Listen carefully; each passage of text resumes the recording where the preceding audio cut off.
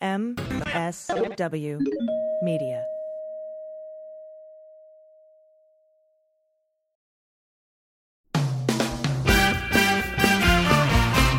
Season 4 of How We Win is here. For the past 4 years, we've been making history in critical elections all over the country. And last year, we made history again by expanding our majority in the Senate, eating election-denying Republicans in crucial state house races, and fighting back a non-existent red wave. But the MAGA Republicans who plotted and pardoned the attempted overthrow of our government now control the House, thanks to gerrymandered maps and repressive anti-voter laws. And the chaotic spectacle we've already seen shows us just how far they will go to seize power, dismantle our government, and take away our freedoms. So, the official podcast of The Persistence is back with Season 4. There's so much more important work ahead of us to fight for equity, justice, and our very democracy itself. We'll take you behind the lines and inside the rooms where it happens with strategy and inspiration from progressive changemakers all over the country. And we'll dig deep into the weekly news that matters most and what you can do about it with messaging and communications expert, co-founder of Way to Win, and our new co-host, Jennifer Fernandez-Ancona. So join Steve and I every Wednesday for your weekly dose of inspiration, action, and hope. I'm Steve Pearson. And I'm Jennifer Fernandez-Ancona. And this is How We Win.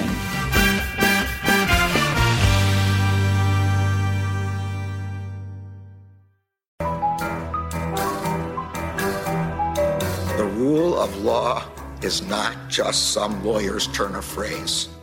It is the very foundation of our democracy. The essence of the rule of law is that like cases are treated alike. That there not be one rule for Democrats and another for Republicans, one rule for the powerful, another for the powerless, one rule for the rich and another for the poor, or different rules depending upon one's race or ethnicity. To serve as Attorney General at this critical time is a calling I am honored and eager to answer. So yeah, now it's clean up on aisle 45 time. And for a long while yet, it is going to be clean up on aisle 45. Hello, everyone. Welcome to episode 34 of Clean Up on Aisle 45. It's Wednesday, September 8th. I'm your co-host, Allison Gill. With me, as always, is Andrew Torres. Hi, Allison. Thank you. I am really looking forward to our show for today. We have Marcy Wheeler to talk about a story that she broke regarding the disappearance of lawyer John Pierce. I am fascinated by this story. And, of course, we're going to talk about Supreme Court. But first, we have to thank our new patrons who've supported us over at patreon.com/aisle45pod for as little as $1 an episode. That's right. So a very sincere thank you to Jill Tompkins, Juanita Toole, Dean A. Batha, Harold Heslop, and Aaron Singer. Yeah, and I want to thank Gianna Bodica, Michael, Kent Quirk, and started at Scathing Atheist, and now we're here. Well, welcome. Oh, and by the way, last week I thanked Ein. I think it was either a typo on her end or I misread it. That was Aaron. So thank you, Aaron. And thank all of you so much for supporting the show. We couldn't do it without you. Patreon.com/AISLE45POD. Give us as little as $1 an episode. You might get to come hang out with us at a live show or get a live Zoom hangout. Like we do that, pretty much once a month. We shower you with some good stuff. Plus, you get the ad-free version of the show. It's a great way to say we love Allison and we tolerate Andrew and we want to see this partnership continue. So now, with that in mind, on to the A block. Yes, on to the A block. And thanks again. And it was so great to see you and hang out with all the patrons at the live show last week. Such great support. And thanks to the Hey Adams for housing us, and Volodymyr Zelensky was staying at our hotel. So thank you if anybody was wondering what all of the security was. Like, why was it so hard to get in here? I was like, well, it's because we're here. And this is a very important podcast, and we've got Glenn Kirshner and, Andrew and I. And so, of course, we have heavy security details. Now, it was the president of Ukraine. But anyway, we begin with the story that's on everyone's minds, mine included, how the Supreme Court allowed Texas SB 8 to go into effect, what the shadow docket means, and why this is so dangerous for America. Right now in Texas, abortion clinics are being shut down because SB 8 requires them to do two things, okay? First, before performing any abortion, they have to, and I'm quoting the law directly, quote, determine whether the woman's unborn child has a detectable fetal heartbeat. Yeah, fetal heartbeat, not a thing. No, right? It's not a thing. It's not a thing. At 6 weeks, what you hear is there's a couple of cells that are forming a heart, and there's a little bit of electricity happening, and the actual swish, swish sound is the sound made by the machine that's detecting the heartbeat. So there is no heartbeat. And regardless, Andrew, the privacy that's afforded us in the Constitution, somebody put out a really great example. They said, look, if some kid needs a bone marrow transplant, right? Have you read this example? I have not, but I think I know where you're going. It's really great. This kid needs a bone marrow transplant. I am the only chance he's got in the world. I'm the only person that has the exact right bone marrow to donate to this child, or the child will die, right? And I decide not to. I am allowed to decide not to, despite any morality about that decision, despite any reason why, medical or otherwise.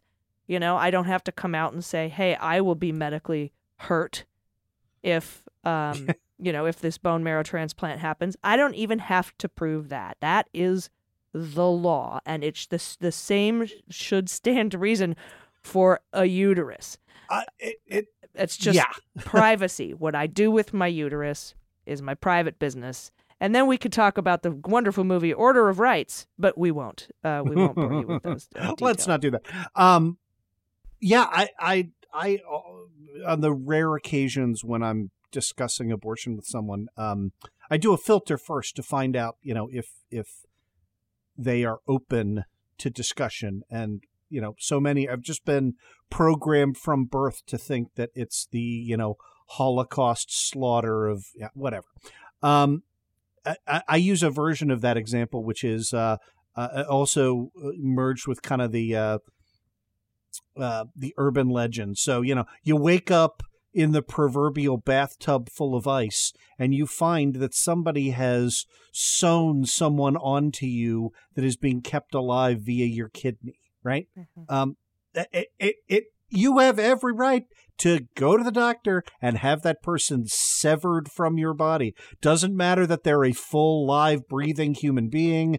Yeah, right? The point is, as I think you put it so eloquently, right? Like that those are your organs. It is your body. You have the privacy right to decide what to do with it. And, the discussions, we're going to talk about SB 8, the discussions over how close to viability. By the way, 6 weeks, about 4 months away from viability. But that's a nonsense question. It could be an adult inside you, and you have the right to control who uses your organs. Anyway, you laid out the first thing the law says. You have to do this test to detect a fetal heartbeat, which is not a medical thing. The second thing you have to do, of course, is not provide an abortion if the test shows that detectable fetal heartbeat, which means as early as 6 weeks after conception, right? So one missed period, abortion is now prohibited in Texas. And if you're wondering, gosh, Andrew, that sure seems like totally unconstitutional. You're damn right it is. Yeah, it absolutely is. And we just talked about that. You talked about it on the last opening arguments. And something I wanted to dive more deeply into is the entire concept of the shadow docket. We've been hearing that term tossed around quite a bit. I want to make sure we're driving home the point that not only is the court full of judicial activists, of right-wing, as you say, howler monkeys who are hell-bent on rebaking America into the Handmaid's Tale, it's full of cowardly right-wing howler monkeys. So, Andrew, what is the shadow docket? Yeah. I'm glad we're going to break it down on here for everyone. So I think our friend Steve Loddick was the first person to coin the term. In any event, it's a good one. Here's what it means. And first I'm going to explain what it's not, right? When people think about the Supreme Court, they think about what you learn in law school and what gets covered in the news and on our shows, right? That is the court of last resort that you don't get to go to automatically. They get to pick their own cases. And what the Supreme Court is supposed to do, right, all the way back to Marbury versus Madison, right, is look for areas where there are unsettled legal questions or where different courts have ruled different ways. And then they take those super tough cases. They issue a writ of certiorari. It gets briefed. You hear oral arguments. There's debate. And then they go back and forth and they make a decision. Yep. Yeah. And that decision is then published for everyone to see. That is called a published opinion. And you're right. When I think of, hey, Supreme Court has ruled, that's what I think of, right? A published opinion. It's probably 5-4. And then there are concurrences and dissents. And we've talked about Sheldon Whitehouse's amicus brief in the New York pistol and rifle case, right? That shows that the Roberts Court's 5-4 opinions have pretty much uniformly been to achieve conservative political outcomes. Like it's like something like 74 of the last 77 prior to this term. But that's all the regular docket. That's been obviously politicized, radicalized, and used to partisan ends. But that's the regular docket. Yep. And in that, you've articulated sort of the rule of law point, right? Which is even when the court's doing something terrible, which it is, when it does it on the regular docket, at least it's out in the open. And this is the crucial part. The justices have to write out the reasons why they've done a thing. And then we can dissect that, right? We can critique it in law reviews. We can find ways to distinguish or work around it, test it for sound, all the stuff that I love doing in your basement, right? It's bad that the Supreme Court is making right-wing law from the bench on the regular docket. But at least when they do it via regular written opinions, we know what they've done. We know how to respond. The shadow docket is everything else that the Supreme Court does, and none of it has this rule of law attached to it. All right, so everything else. Let me take a crack at this. Right, one of the things the Supreme Court does is hear emergency petitions. We saw a lot of it during COVID, for example, right, where the churches wanted and generally got exemptions from statewide bans on large gatherings. This happened in eight different times in California. Governor Newsom would issue an executive order. The church would go to a court with an emergency petition to stay that executive order that would get denied. Usually it would go up to the Ninth Circuit, which would deny it again, and then appeal to the Supreme Court, which sometimes granted the stay and sometimes didn't. We saw it a lot with Trump cases, too. Yep. Trump absolutely abused the shadow docket in precisely this way. So let's kind of merge those two things together. The important thing is that all of these rulings are what are called non-merits rulings. They don't reach a final decision. They don't have any precedential value, right? It's just a question of, do you meet the standards for emergency relief or not, right? And that makes total sense when you're talking about, does a law go into effect? Okay, well, we got to decide now because that law is going into effect in 24 hours. We don't have time to write 3 months worth of briefs and then replies and all of that, right? Have a hearing. No, you have to make a snap decision. That's fine. But that's why the increased use of the shadow docket is so terrifying. It's why all the religious freedom cases that you talked about make no sense, right? And contradict each other because none of them were decided on the merits, right? So the last one was Tandon versus Newsom. That was April of this year. It was an unsigned per curiam opinion, almost certainly written by Amy Coney Barrett. It said, Governor Newsom's executive order should have been stayed because it treats churches differently than it treats, quote, some comparable secular businesses, end of quote. And in particular, it mentions liquor stores. Okay, now, all right, I get it. Amy doesn't hang out in liquor stores. But if she'd asked me, right, if this had been on the merits, somebody would have told the court's conservatives, generally speaking, an important difference between liquor stores and church services is that people don't go into liquor stores for an hour and a half and sing songs and spit on each other, right? If you'd have had a hearing, someone would have said that. Yeah, but because this was the shadow docket, the judges just kind of, by not doing anything or issuing a stay, just got to make it up. Yeah. So does that explain why this landmark ruling allowed Texas SB 8, the nation's toughest so far anti-abortion law, to go into effect? The entirety of the court's opinion doesn't mention abortion at all. Is that explain why that happened? Because it was a petition for injunctive relief, right? In this case, one that was denied. So the Supreme Court can end its decision here by saying this order is not based on any conclusion about the constitutionality of the law and in no way limits other procedurally proper challenges to Texas law. But we're just going to let it go into effect. Yeah, that's exactly right. So look, they can say that this order is not based on a conclusion about the constitutionality of the law. But if this wasn't on the shadow docket, the logic that is used here would have had to have been subjected to, Justice Sotomayor, who might have had a few things to say about it, where it would have been laughed out of the cloakroom. So, all right, here's what's going on. The 5-4 majority here, that is the conservative wing minus Roberts, because this is a bridge too far even for him. Good for him.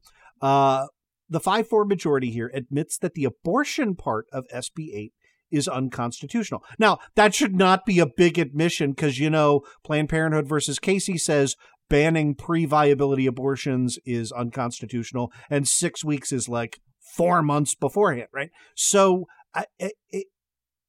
that should be totally non-controversial. They say, petitioners have raised strong constitutional concerns. That's as far as Alito is going to go in agreeing that an anti-abortion law is unconstitutional. But then the opinion says, and I swear to God, I'm not making this up, we're not sure about the enforcement part, right? Because we're going to talk about it. SB 8 has this crazy vigilante justice stuff that's built into it, right? So because they're not sure about the vigilante stuff, they say, we're not going to do anything. Now, that reasoning is insane. You do not rescue an unconstitutional law by doing crazier stuff that's probably also unconstitutional. And if this had been on the merits, if there had been briefing, if there had been oral argument, you would have heard laughter at someone bringing up that point, right? And if drafts of the opinions had been circulated, right, that's how opinions go back and forth. There is no way. Look, I'm as big a critic of Neil Gorsuch and Brett Kavanaugh as you can find. There is no way they would have signed off onto a merits opinion this stupid. So that's kind of like reminds me of when they made that submission in the Flynn case and nobody wanted to put their name on it. Mm-hmm. Exactly right. There's been so many things that went around that were issued and declared under the last presidency that nobody would sign their name to. It was just like this anonymous declaration of fuck all. Yeah. And that's what this reminds me of. And that's and it should, right? Like when the Supreme Court uses per curiam, right? That is literally, that's Latin for I'm not putting my name on that shit, right? Yeah. I put an asterisk. That I may be getting my Latin wrong. No, that's not to say though that, Gilead founder Amy Coney Barrett wouldn't have found another way around this. Of course they would have, right? Gorsuch and Kavanaugh and Coney Barrett were put on the court to overturn Roe. Yep. They're not going to let down their constituency, and they're not going to let down their dark money donors and pull a Sandra Day O'Connor. But I think your point is that they would have had to put their name on it. Yep. We're overruling Planned Parenthood v. Casey. We're overturning Roe. They would have had to put their fucking names on it, and that's why you call it the coward howler monkeys. And here, they got away with pretending like that wasn't what they were doing in this case. Yeah, that is exactly right. And so as a result, we now have a blatantly unconstitutional law going into effect as we speak, shutting down abortion providers in Texas as you are listening to the show. And the one weird trick that Texas used as their fig leaf to try and get was to leave all enforcement of this law to gangs of pro-life vigilantes. Yeah, and this is gross, right? I mean, if you think about it for any other thing, right, that your neighbor can privately turn you into the state for exercising something that's your constitutional right, for like owning a gun, Your neighbor can surveil you, find out you own a gun, report you to the government, and then get money for it. Yeah, right? Bring a civil lawsuit. Yeah, I mean, why don't you break it down a little bit? Yeah, and the way that this works is for any person who performs an abortion or intends to perform an abortion or knowingly engages in conduct that aids or abets the performance of an abortion, including paying for reimbursement of the cost, any person, so long as they are not an officer or employee of the state, can bring a civil lawsuit. And I think, Andrew, there's a 48-month period to do that in. So you got to look over your shoulders for 4 years.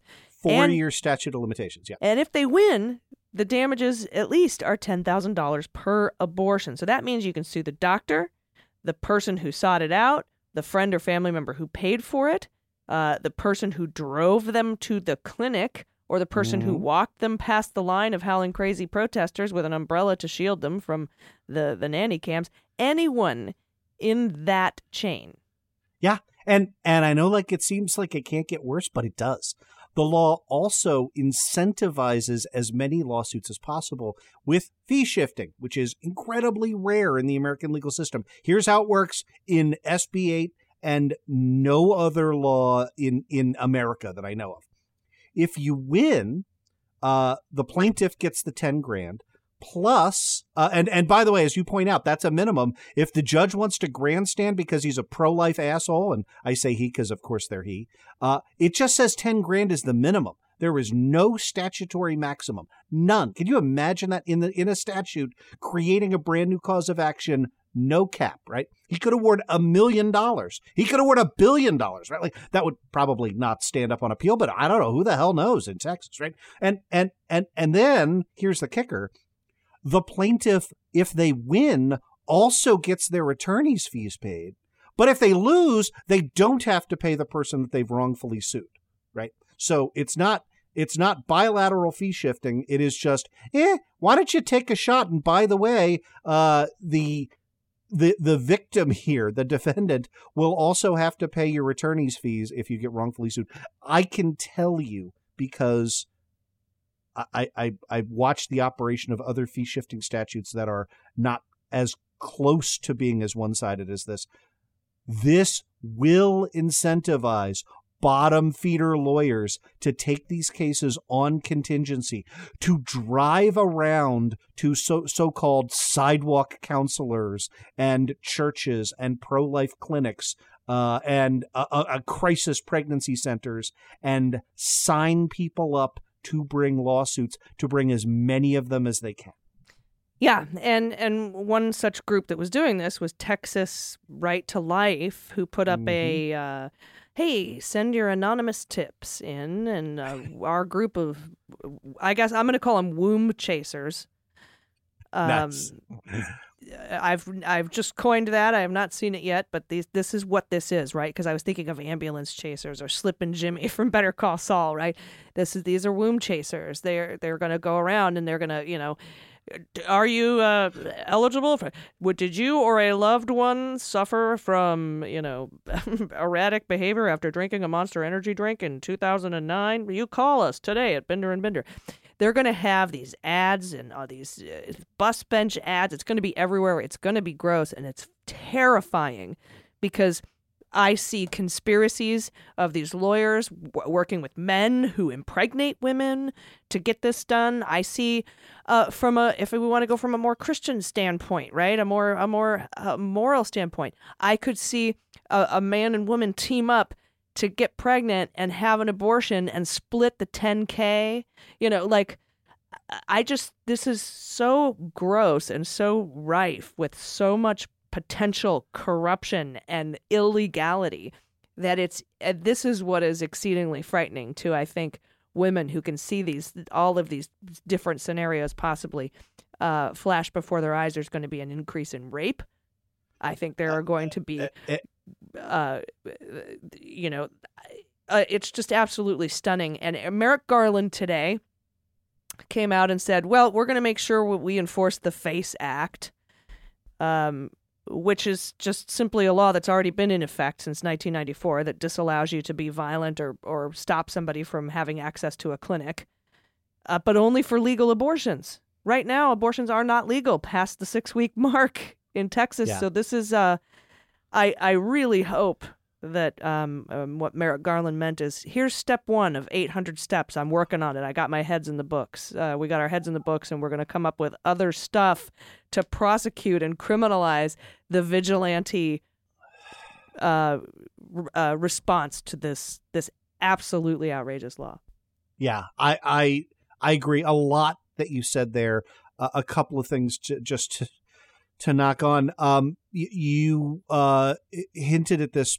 We should say SB 8 contains no exception for rape. So yeah, when you say teaming up, there is absolutely nothing in the law that prevents one of these vigilante plaintiffs from calling a rapist as a witness in the trial. The trial, and again, most of these, it's hard to even imagine how they can be disposed of.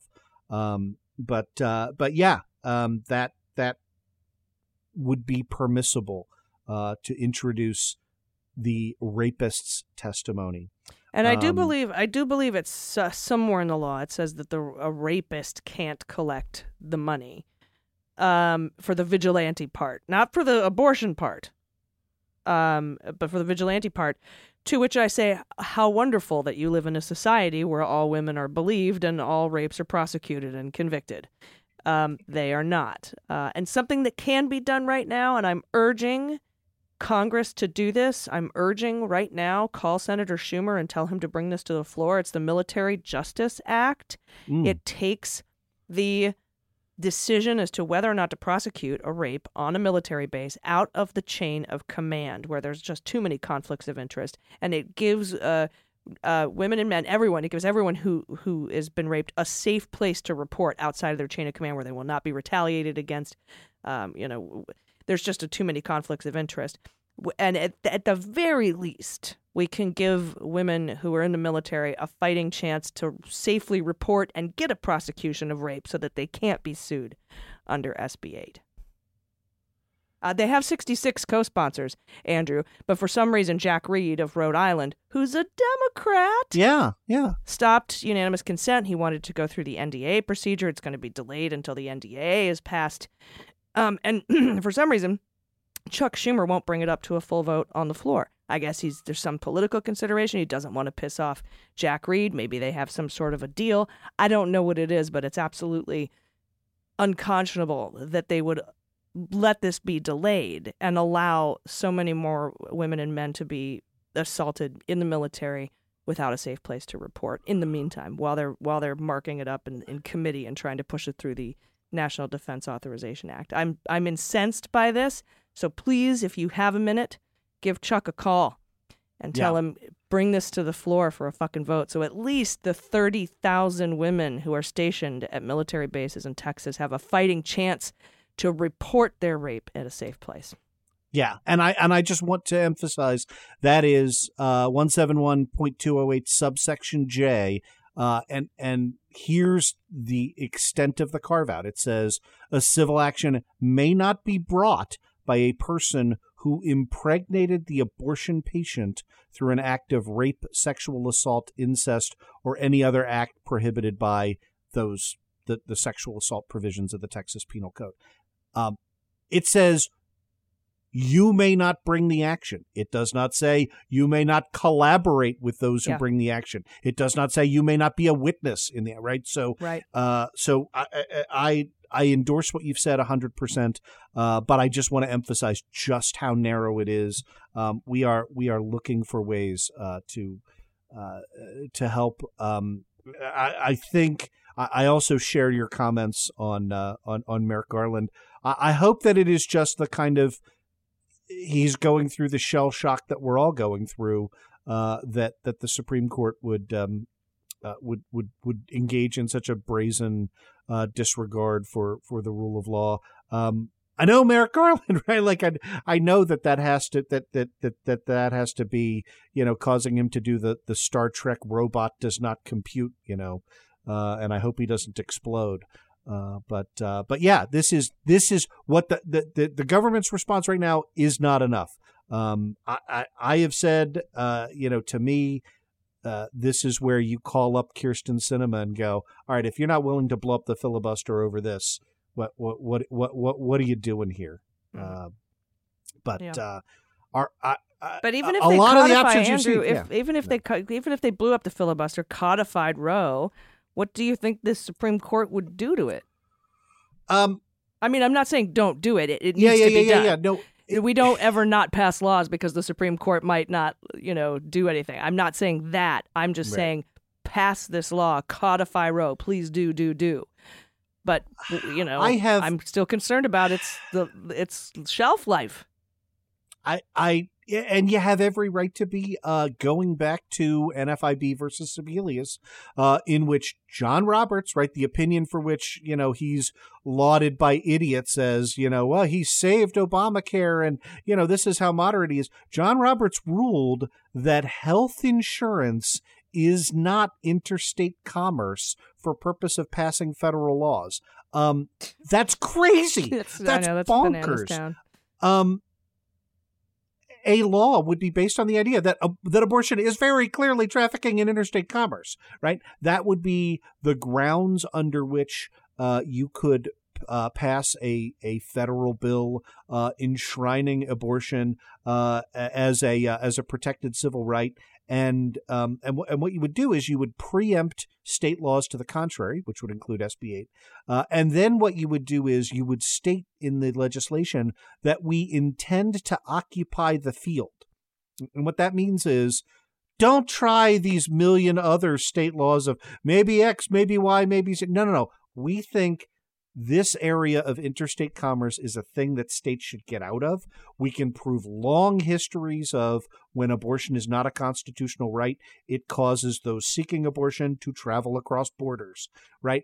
This is a slam dunk case, and it is the kind of thing that, again, I hear you, but I think if it were that clear, it would be very difficult to get a Gorsuch or a Kavanaugh to sign on. I feel like they're going to find a way around it. They're just going to find a way around it. I feel like they're going to try, but I would point you to there is no way. I mean, Gorsuch does not agree with the results from the New York Second, 7th, 9th Circuit Title VII cases on sexual identity. Right. There's no way he wanted that outcome. But he looked at the law and said, based on my method of statutory interpretation, sex includes gender identity. So I'm signing on to this opinion. That's our hope. Okay. So look, when I say our hope rests on the intellectual integrity of Neil Gorsuch and Brett Kavanaugh, that should tell you the importance of breaking the filibuster and packing the court.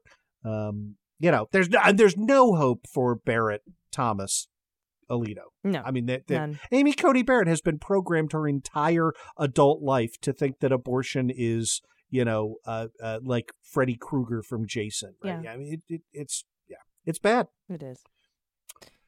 It is. But all that's horrible. So, to cheer everyone up, we do have the strangest case of the missing lawyer imaginable. And the woman who broke the story, one of our favorite guests, Marcy Wheeler. We'll be right back with her. Stay with us. Hey everybody, it's Allison with Cleanup on Aisle 45, and today's episode of the podcast is brought to you by Feels CBD. If you haven't tried CBD yet, you must. I highly recommend it. CBD isn't about what you feel, it's about what you don't feel, like stress and anxiety and insomnia. Feels CBD is safe, organic, and has been really helpful for me with pain relief, nervousness, and insomnia, and there's no hangover or addiction. Feels is a premium CBD that will help keep your head clear and feel your best. It's hassle-free, delivered right to your doorstep.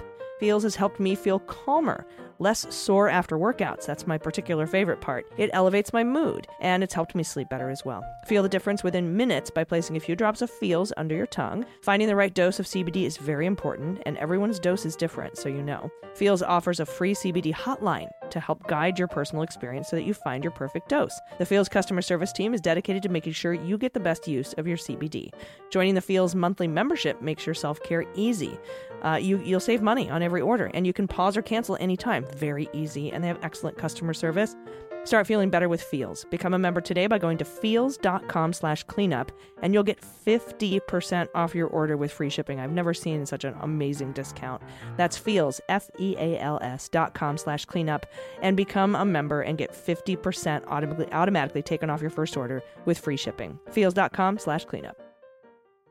Everybody, welcome back. We're happy to be joined today on Cleanup on Aisle 45 by Marcy Wheeler. She runs the EmptyWheel.net blog and just has been following the insurrection cases so closely. And today we wanted to bring you on, Marcy, to talk about where in the world is John Pierce. And first of all, welcome. Thanks for coming on. Great to be on. Now, you kind of broke this story, right? A while back that he was sort of missing in action, this lawyer. But can you start off by telling us, who is John Pierce? Where does he come from? And how did you sort of bring it to the attention of kind of the world right now, the world that's following this, that he's MIA? Yeah, let me jump ahead to the how did I bring it to the attention. All I did was live tweet a hearing, so it was no big deal. It was just one of those moments where when you're covering something live and you put quote marks because you feel like something's going down. And then as you're typing it, you're like, holy shit, did that just happen? So that's the middle point of this story. The backstory to it is, this is the guy who basically latched on to Kyle Rittenhouse, right? So the Kenosha killer, the guy who killed 3 people at Kenosha. Right. And he was going, and he also wrote it. I mean, I do a lot of surveillance stuff. I'm an expert on FISA. He wrote Carter Page's FISA suit against DOJ, and it's horrible. And I wish it were not horrible, not because I have any love for Carter Page, but because we will never get a similarly situated person as Carter Page to be able to take this lawsuit.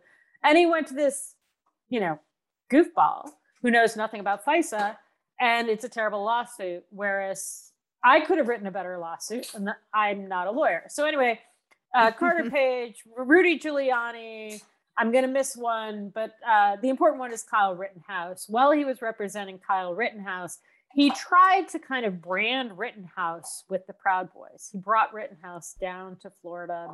He met Taddeo. He met a bunch of these other thugs.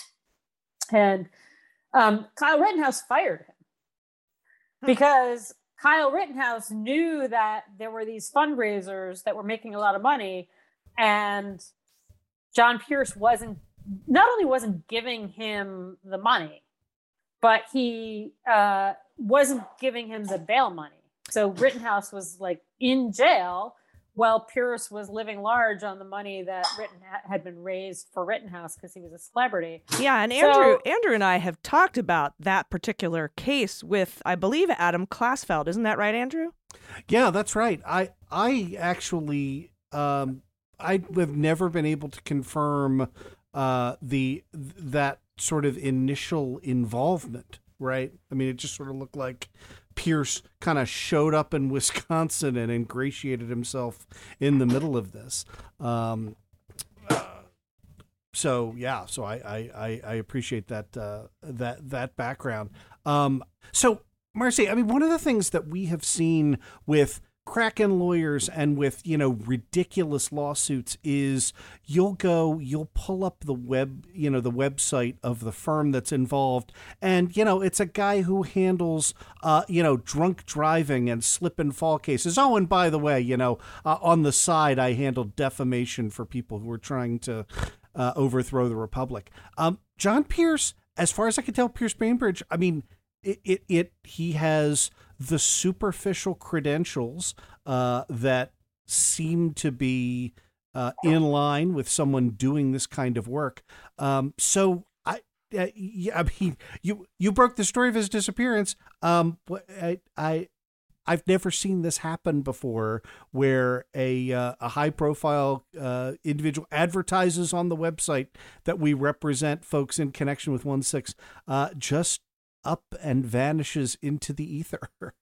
Yeah, I mean, so he's got some legal problems. He's got some financial problems. He reportedly has some substance abuse problems. What happened was, you can call into these hearings, and I have different interests. I don't necessarily like the high profile ones. And early on, I developed a theory about John Pierce that, let me take a step back. Historically, most of the times that white terrorists get charged, especially like big white terrorists who do something really big, what happens is they get off by telling this martyr story. Mm-hmm. And you need it was very well laid out in the book Bring the War Home by Bellew. And so it's this, like, you go back and you tell these stories of these white terrorists, and you say, well, these women were serving their men and these men were trying to protect the country. And that's what I assume John Pierce, one of the many things that I assume John Pierce is doing. He wants to tell a story about January 6th, which is radically at odds with gravity. But the other thing I think he's doing is the defendants he has selected, probably half of them, are people who could get Joe Biggs, who's really a key person in what happened on January 6th. So these people who are direct witnesses to stuff that went down with Joe Biggs, and John Pierce is representing all of them, or not all of them, but a huge number of them. And so I think he's doing a couple of things, and then it's the grift. Like, it's not clear how he's getting paid, but there are rumblings that, I mean, all of these people, their wives are doing fundraisers. Some of them are women, and so I don't know whether they're doing fundraisers. And so the idea is, as with Kyle Rittenhouse, he'll get a cut of their fundraising. And so if he turns them into celebrities by making crazy claims, it's not going to help them legally. Yeah. But it's going to help him raise money. So that's the kind of grift that he's doing. And I plug into this hearing because now I've become obsessed about John Pierce because of what I've just told you.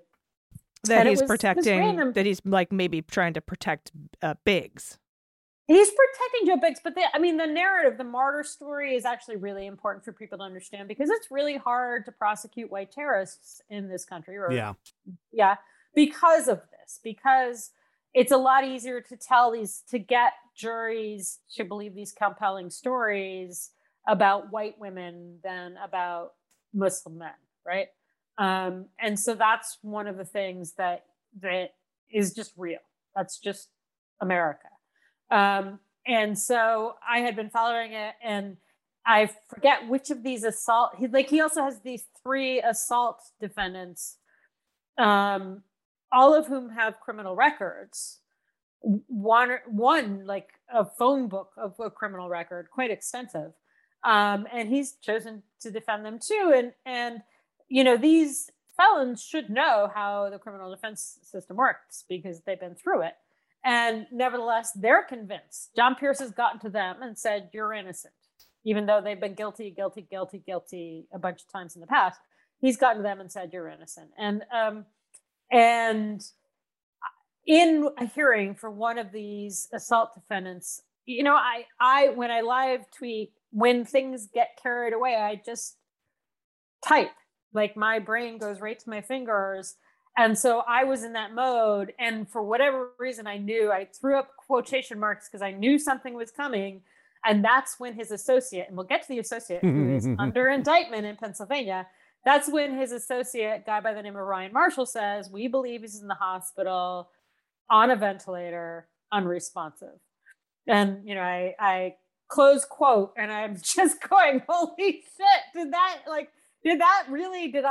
And I'm the only one who got the quote. There was a Washington Post reporter on the line too. So I knew I wasn't crazy, and it's been repeated in court transcripts since, but I was just like, did that really happen? Did he really? Because, Pierce was in that hearing trying to acquire his 18th defendant. So he was like, oh yeah, we're just waiting for the notice of attorney appearance to appear. And so everything's going great. And then Ryan Marshall, under indictment in Pennsylvania, says, for fraud, says, yeah, well, he's on a ventilator in the response. And well, he's acquiring new clients. Now, how long ago was that? Because I think, I could be wrong here, but I remember seeing a filing from John Pierce just a few days ago. You did, several. He has, we're using scare quotes now. He has continued to try and get a guy by the name of Christopher Worrell, who was his first defendant.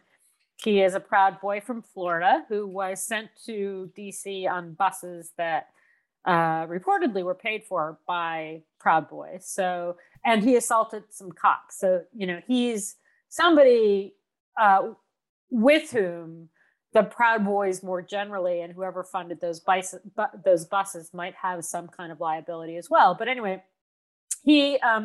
Worrell has non-Hodgkin's lymphoma, and Pierce keeps trying to get him out, keeps trying to say, well, he's sick, he needs to get out. And one of the problems is that Worrell, left to his own devices, doesn't get actual accredited medical treatment. He goes to somebody, probably he wants horse medicine, right? Sure. But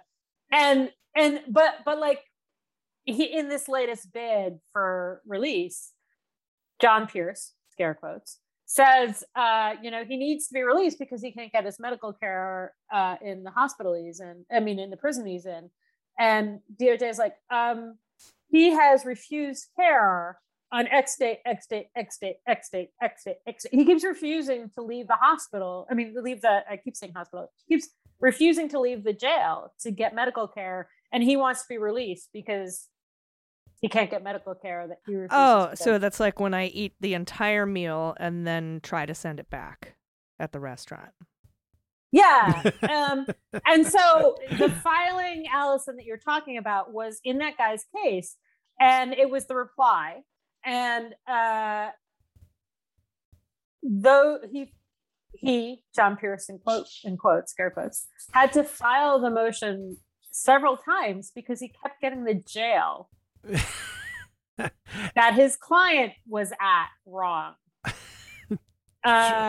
So it's just and I mean, I think everyone probably gets it, but all you need to do to file under the name of an attorney is have access to that attorney's login to whichever online filing system. Attorneys routinely turn that over to their secretaries, paralegals, assistants, associates, that sort of thing. So I'm not. It's not real hard to read between the lines to suggest here that maybe the person filing as John Pierce is not actually John Pierce. Yeah, and I was going to ask, is that even legal to do? Can you file on behalf of another lawyer and say it's you? If there's a lawyer actually supervising it. Yeah. I mean, this has already come up. DOJ sent something to all of the defendants being represented by John Pierce. I actually think they may have missed one, but they sent something and they said they should hire you. Yeah, they should. They said, hey, judge, just so you know, and you have some leeway on making sure that these poor defendants have representation. This guy's AWOL. I saw this. Yeah. I think the last that they had heard from him was August 23rd. But the important thing is it's Ryan Marshall. So I've mentioned him. He's the associate, right? I cannot wait to dig into this. He is not barred. He's not a lawyer. And he's not a lawyer. And not only is he not a lawyer, but he's under indictment in the state of Pennsylvania for fraud he allegedly committed as a filing clerk in the courthouse or something. God, so if he filed on behalf of John Pierce, that sounds like it would be also fraud that he could be under indictment for if he did that. I'm just speculating, but I mean, well, yeah, I mean, the other thing is so in their filing, DOJ was like, you can't without any kind of supervision as a non-lawyer file things, like even file notice of appearances, much less bail motions. Yeah. Right. So can we drill down on Ryan Marshall a little bit, because I have seen this story, right? It broke, I think, just about a year ago this time, right? August of 2020, mid-August of 2020. And back then, Marshall was working as a court clerk, right? Yes. And the allegations are that he teamed up with another partner and filed fraudulent papers before the judge in order to defraud like a widow out of $86,000 from her accounts, and I think there were up to like 30 charges in that case. So first off, do I have that right? I think so. I actually haven't, I haven't read all of the details of that case, but yeah, he's under indictment for real fraud. Right. And as a court employee. And let me add, those court employees, court clerks, typically are not lawyers. They're not admitted to any bar. They haven't gone to law school, right? It's just a civilian job. So do we know, in fact, whether Ryan Marshall has gone to law school at all? No, so she just said he's not barred. He's not. No, yeah, but he's not barred. Right, but you could have gone to law school and not taken the bar yet. Yeah. Right. Al Woods. Yeah, this is the difference between him being Thomas and him, Yeah. So as this was rolling out, Judge Amit Mehta, who's overseeing he's overseeing a ton of these cases. He happened to be overseeing both of the assault cases in addition to the Oath Keepers case. And one of the key Oath Keepers is also being represented by John Pierce. So Judge Mehta has all of these balls in his lap right now. And he's asking Ryan Marshall, he's like, well, so is there a lawyer who is barred? Let's start with DC. Is there a lawyer who's admitted into DC? And Marshall raises some other lawyer. And Mehta's like, is he admitted into DC? And Marshall's like, no. And then Mehta's like, well, what about this other partner? It's Pierce Bainbridge. Who is Bainbridge? And Marshall's like, never met the guy. Like literally never met the guy. He works for Pierce Bainbridge. He's never met Bainbridge. Bainbridge is a real estate guy. So he's not gonna, he's a bar lawyer, but he's a real estate guy. And so then Marshall says, well, we're considering trying to get me barred under the emergency provisions tied to COVID. What? Yeah. Like this whole thing it's just a rabbit hole. Don't go down here. It's just not, you don't want to go down here. Oh, I am diving into the rabbit hole, head first. Yeah. Andrew likes these rabbit holes. But is he even a JD? Like, is he even a JD? We don't know. We don't know. He has gone to some of law school, but he is not a lawyer. And yeah, at every step, it's like you open a new door and there's something even crazier behind the door. So that's where we were already on that day when here I am typing, my fingers are on autopilot and I'm typing that John Pierce has COVID, is on a ventilator. And oh, by the way, that was about 4 or 5 days after he said, I'll never take the vaccine. You couldn't stick that in my mouth. Right. Well, I think it's very interesting that the Department of Justice would send letters, or was it the Court of Department of Justice send letters saying, hey, just want to make sure y'all know, defense attorneys, you can't file anything if you're not barred, and you can't file on behalf of anybody if you're not barred. I just find it really, really interesting that they sent it to the judges. So they said to the judges, please help us. And frankly, they're right. Yeah. And one of the really, really super minor John Pierce clients, Victoria White, it came up. They're like the Judge Faruqi, he's the magistrate. He's like, they're trying to look out for your rights to make sure that you have a lawyer. And Victoria was like, they're just probably trying to make themselves look good. But honestly, they have a huge incentive to ensure. I mean, they have to make sure for their own cases that they can't be appealed or have mistrials because they have defense attorneys. I mean, that happens. Right. So they sent to all of the judges. Again, I think they missed one, but they sent to all of the judges for these clients and said, look, you need to go. No, this guy's AWOL. He might be on a ventilator. We don't know. He won't talk to us. His associate doesn't know. And so you as a judge, and so not all judges have done this. Judge Mehta is kind of saying, I'll give you a week and we'll see what we can do. Judge Friedman, who's a senior, has three or four of these cases, and he has referred it back to the magistrate judge to try and find them lawyers. The rest haven't acted yet. It's 18 people. I mean, well, I 16, assume, I guess, yeah. I assume the court, and Andrew, maybe you can answer this. I assume the court can order a defendant to be assigned a public defender or represent themselves. You have a choice. We can't do this dance anymore. We have to do this properly, and maybe make an order that says, I'm either giving you a public defender or you're representing yourself. Choose. You have 24 hours, file a brief or whatever. Yeah, absolutely. That is within the power of the court. I am gratified to know, and disclosure, the show listeners know this, but Judge Mehta is a former partner of mine and a friend. And again, you two know his name in connection with the Mueller investigation. He is, again, I have some bias about this, but he is incredibly detail-oriented.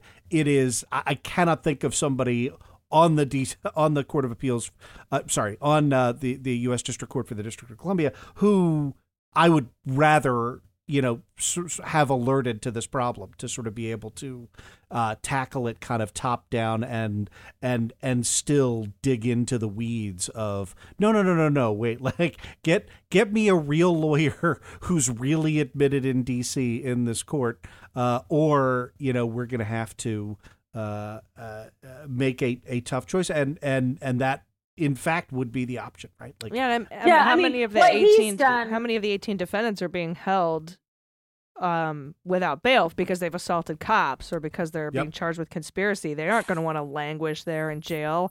I think 4 of the 18, and that's just a rough guess. Yeah. But Mehta, actually, the prosecutors were sort of like, Judge, we're going to make a suggestion. We suggest that, that you get the public defenders involved. Judge Faruqi, because he got them on his lap for ascertainment of counsel, basically had the PDs on the line and said, ultimately, I think Michelle Peterson, who's the number 2 in DC, is now representing one of the people as an interim. And she's going to help this woman try and find counsel that she's comfortable with. So between the two of them, that's 6-7 of the defendants involved, and they both have something in plans. And then, we'll see what happens after the holiday, after today. But it's just, it is an urgent issue, right? Yeah. Like some of these are, if my theory is right, which is that John Pierce is partly trying to set up a firewall for Joe Biggs and Enrique Tarrio, and therefore for the people who were in direct contact with the two of them who might live in the White House. It is urgent that those people don't get a free ride because they were represented by a grifter. Yeah, or even delaying to get some sort of speedy trial problem happening, or unfit counsel sort of appeal thing. I mean, it almost seems like sabotage to me. I mean, I'm of course just speculating. Well, sabotage plus grift. Yeah, let me give you an example. Like, so the oath keeper that John Pierce is still representing is a guy named Kenneth Harrelson, who was maybe the second most senior oath keeper in Florida. The most senior was a car salesman, but Kenneth Harrelson actually has a military background. And it appears that there was a plan on January 6th, which is the Proud Boys launched the assault from the east, Alex Jones comes in, Joe Biggs's former employer, comes in down Pennsylvania Avenue and gets the crowd to move to the east side. And then the crowd that Alex Jones has brought down Pennsylvania Avenue to the east side busts in a second front of the Capitol. Guess who meets Alex Jones on the top of the stairs just before they bust through the east doors? Joe Biggs and Kenneth Harrelson. So Kenneth Harrelson appears to be one of the Oath Keepers who, if this was in fact the plan, he's one of the Oath Keepers, one of the 2 or 3 Oath Keepers who was privy to it. There was an alliance made between the militia in Florida, so the Oath Keepers, the 3%ers, and the Proud Boys, which would get you to Joe Biggs. So Kenneth Harrelson is actually a really, really critical defendant in the grand scheme of 600 defendants charged in January 6th. And he's currently represented by John Pierce. Badly represented, but represented. I mean, honestly, it's sort of, I think many of these people are loathsome. Many of these people just got caught up in the moment, but they all really, really need good defense attorneys. And John Pierce is not that guy. Yeah. Well said. Do we have a minute or two to talk about the latest John Pierce side grift, the National Constitutional Liberties Union?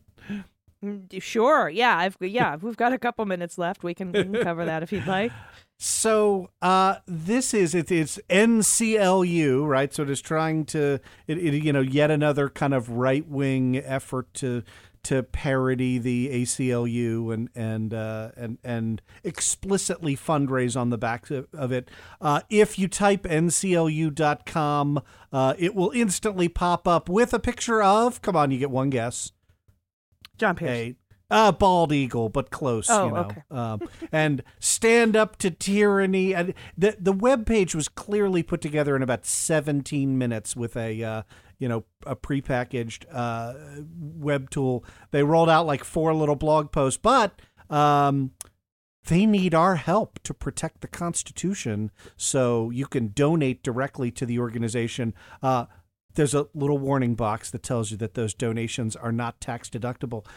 But Allison and Marcy, if I told you who, other than, so John Pierce is the founder and CEO, the chief financial officer for this august body that is designed to protect our constitutional rights is, of course, indicted associate non-lawyer Ryan Joseph Gene Marshall.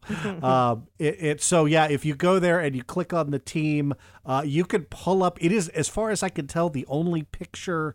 We may get a mugshot, but that I can find of Ryan Marshall.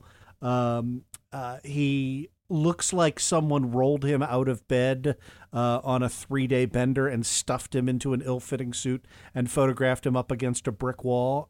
It's pretty amazing. But yeah, so you can donate money to help protect the foundations of liberty. And don't worry, the person overseeing those finances is under indictment for fraud. Wow. Pretty incredible. I think we need to put a pin here, as you would say, Andrew, and check back in a couple of weeks. I know we have a holiday right now, so we're not going to get any further on these stories as we talk today. But I just want to thank Marcy, first of all, for your absolutely diligent work and going down the rabbit hole after rabbit hole after rabbit hole. Because, Andrew and I both, right?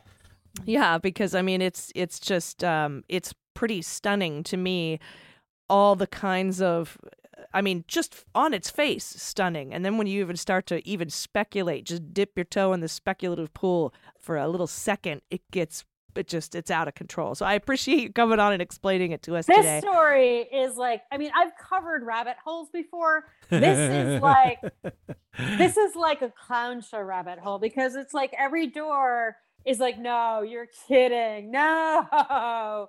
He's not under indictment. No, he's not on a ventilator. He's not an anti-vax guy. I mean, they each get crazier. So tune in next week for John Pierce's latest update.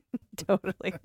All right. Well, thanks so much. when you find him, and I think if anyone single-handedly is going to find John Pierce, it's going to be Marcy Wheeler. So. Yeah, they should hire again. They should hire you. Wait, can you get maybe barred in DC, like under the emergency COVID policies? Yeah. Wait, I'll use my comp lit PhD to do it. Right? That's just as I'm not indicted as far as I know. So Yeah, my firm is looking for a second associate. So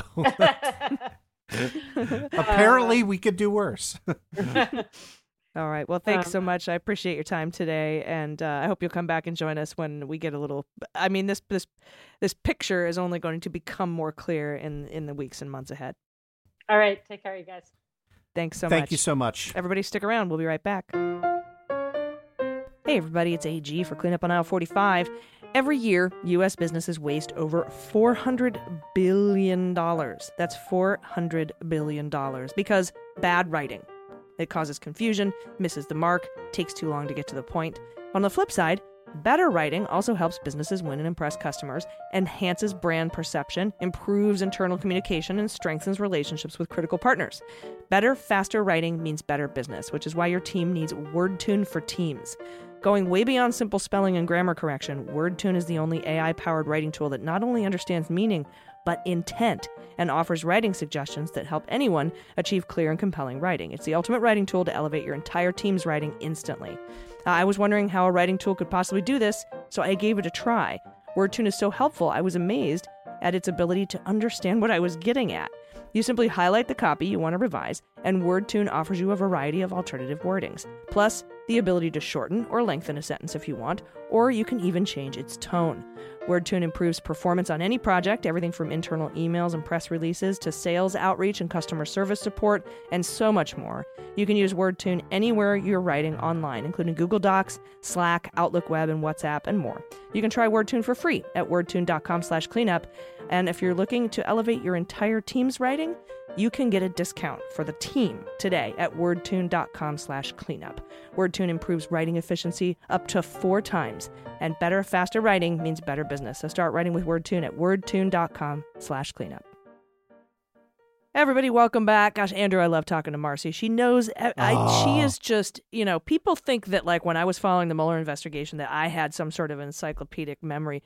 Hers blows me away with everything she keeps in her noggin. I'm with you, and what I love about us. I mean, Marcy doesn't need us to platform her, but with us platforming Marcy and folks like that, it is people who are just doing the work, right? Mm-hmm. Getting on those calls at each and every one of these hearings, and keeping track of everything and putting it all together. And that's what journalism used to be, and I love that we've got folks like Marcy doing that. Yeah, all right, truly incredible. Well, we got your favorite segment and mine, comings and goings. It's a short segment today, though. Andrew, President Biden announced 2 key nominations on September 2nd, and these are the statements and releases. And let's see, we have the intent to nominate the following 2 individuals to serve in key roles. We got Brad Crabtree and Tristan Leavitt. I'm going to start us off with Brad Crabtree because that's my favorite name ever. He's be the nominee for Assistant Secretary for Fossil Energy and Carbon Management at the Department of Energy. Okay, Brad Crabtree serves as the Vice President for Carbon Management and the Great Plains Institute, the GPI, and has nearly 3 decades of experience in energy and climate policy. He oversees GPI's carbon management portfolio. He helped launch the State Carbon Capture Work Group, which is a 16-state initiative first convened in 2015 to foster commercial deployment of carbon capture and CO2 transport infrastructure. And he's at the DOE now. These are the kind of amazing people we have at our Department of Energy instead of Rick Perry, who wanted to eliminate it and couldn't even remember the name of it. So I'm so thankful. He previously coordinated energy policy advisory groups for the Midwestern Governors Association. He facilitated the Midwestern Greenhouse Gas Reduction Accord Advisory Group for 6 governors and the Manitoba Premier. He also co-directed Powering the Plains, which is GPI's original flagship project that helped develop a comprehensive 50-year regional blueprint for energy efficiency, renewable energy, and advanced coal technologies. That's interesting. Crabtree has led multiple overseas delegations of U.S. policymakers and private sector leaders to learn firsthand about carbon management and renewable energy technologies and policy experience. And I want to just sort of briefly interject what I think is going on here. I think some of our folks who listen, what do you mean coal?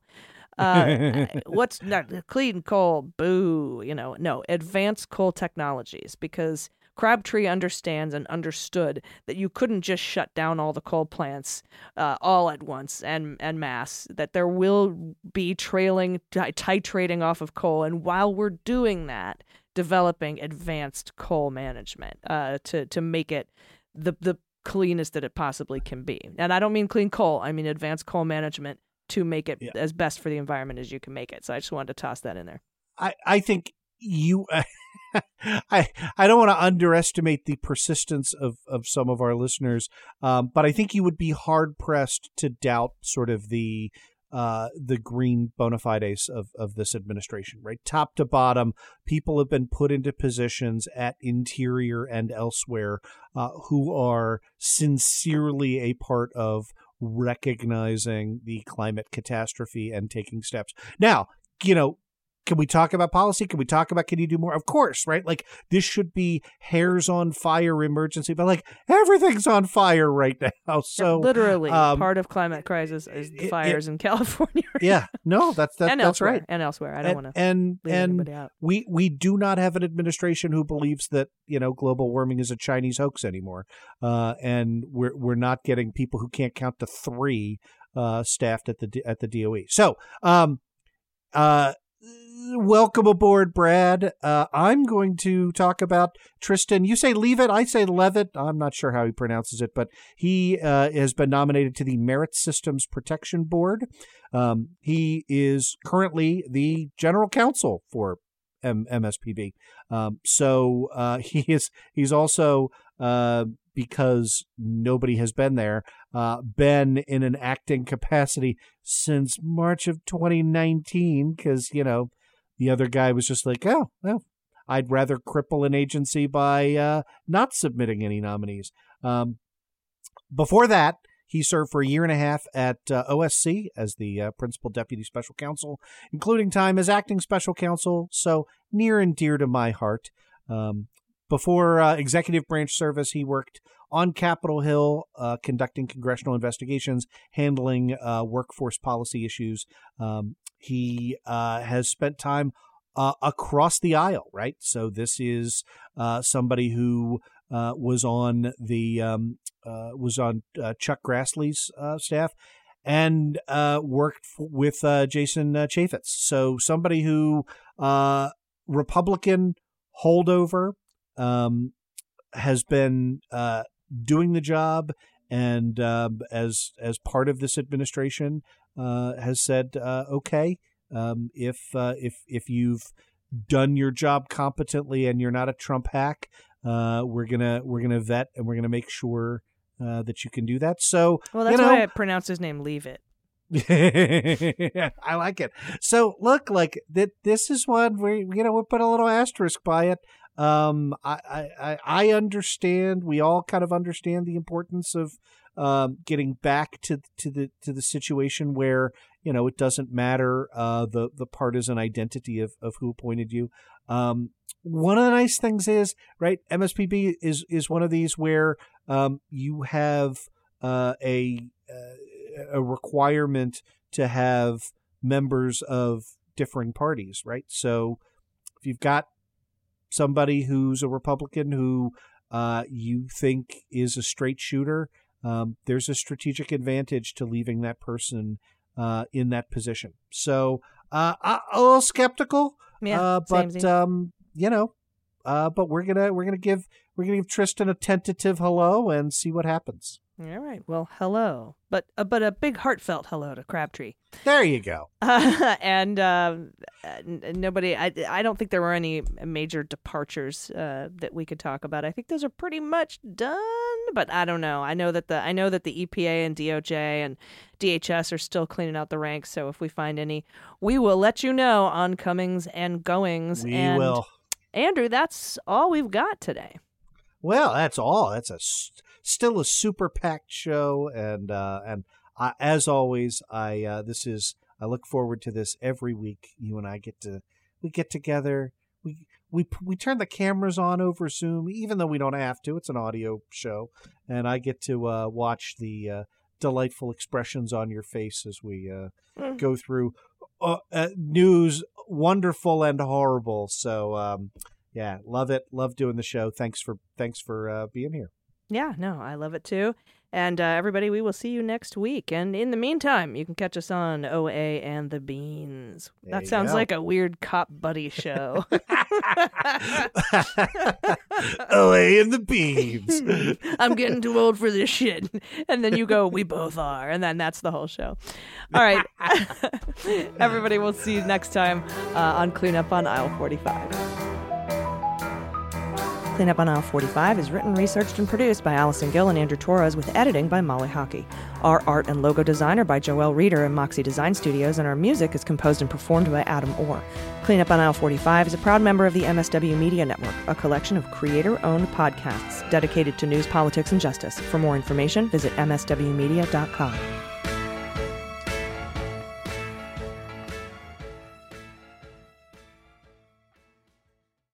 Hi, I'm Harry Littman, host of Talking Feds, a roundtable that brings together prominent figures from government law and journalism for a dynamic discussion of the most important topics of the day. Each Monday, I'm joined by a slate of Feds favorites and new voices to break down the headlines and give the insider's view of what's going on in Washington and beyond. Plus sidebars explaining important legal concepts read by your favorite celebrities. Find Talking Feds wherever you get your podcasts. Hi, this is John Cryer, and I am hosting a new 7-part true crime podcast called Lawyers, Guns, and Money that'll challenge everything you think you know about U.S. covert operations and presidential misconduct. From Jack Bryan, the director of American PSYOP, comes the incredible true story of John Mattis, a newly sworn-in Miami public defender in the 1980s who has found himself completely in over his head. I step off the plane, and there is a van with a couple guys with Uzis. And one of them in broken English said, "Welcome to Bogota, John." Mattis's first felony defendant has been arrested for having a machine gun and tells Mattis a dangerous secret. He was shipping arms into Central America on behalf of the CIA. As a first-time lawyer, I want to act like I know what I'm doing. But with the help of a Colombian drug smuggler, how much money the CIA raised by hitting up drug dealers? A lot of money, millions of dollars. An Alabama mercenary, they were prepared to die to the last man.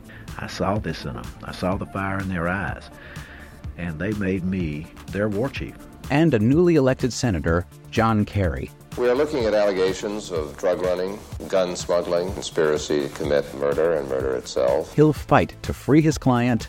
The judge said, "Show me in a courtroom how we were at war."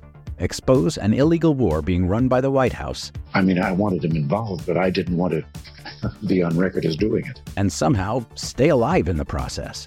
I just escaped a kidnapping by the CIA in Costa Rica. This is Lawyers, Guns, and Money. So you have a man in an Armani suit standing on the bow of a boat with a rocket launcher and says, "If I lose sight of you, I will launch. You will be vaporized." Available everywhere starting October 29th, or get it ad-free and early starting October 22nd at lawyersgunsandmoney.supercast.com. There you'll find bonus episodes along with exclusive content. Subscribe now.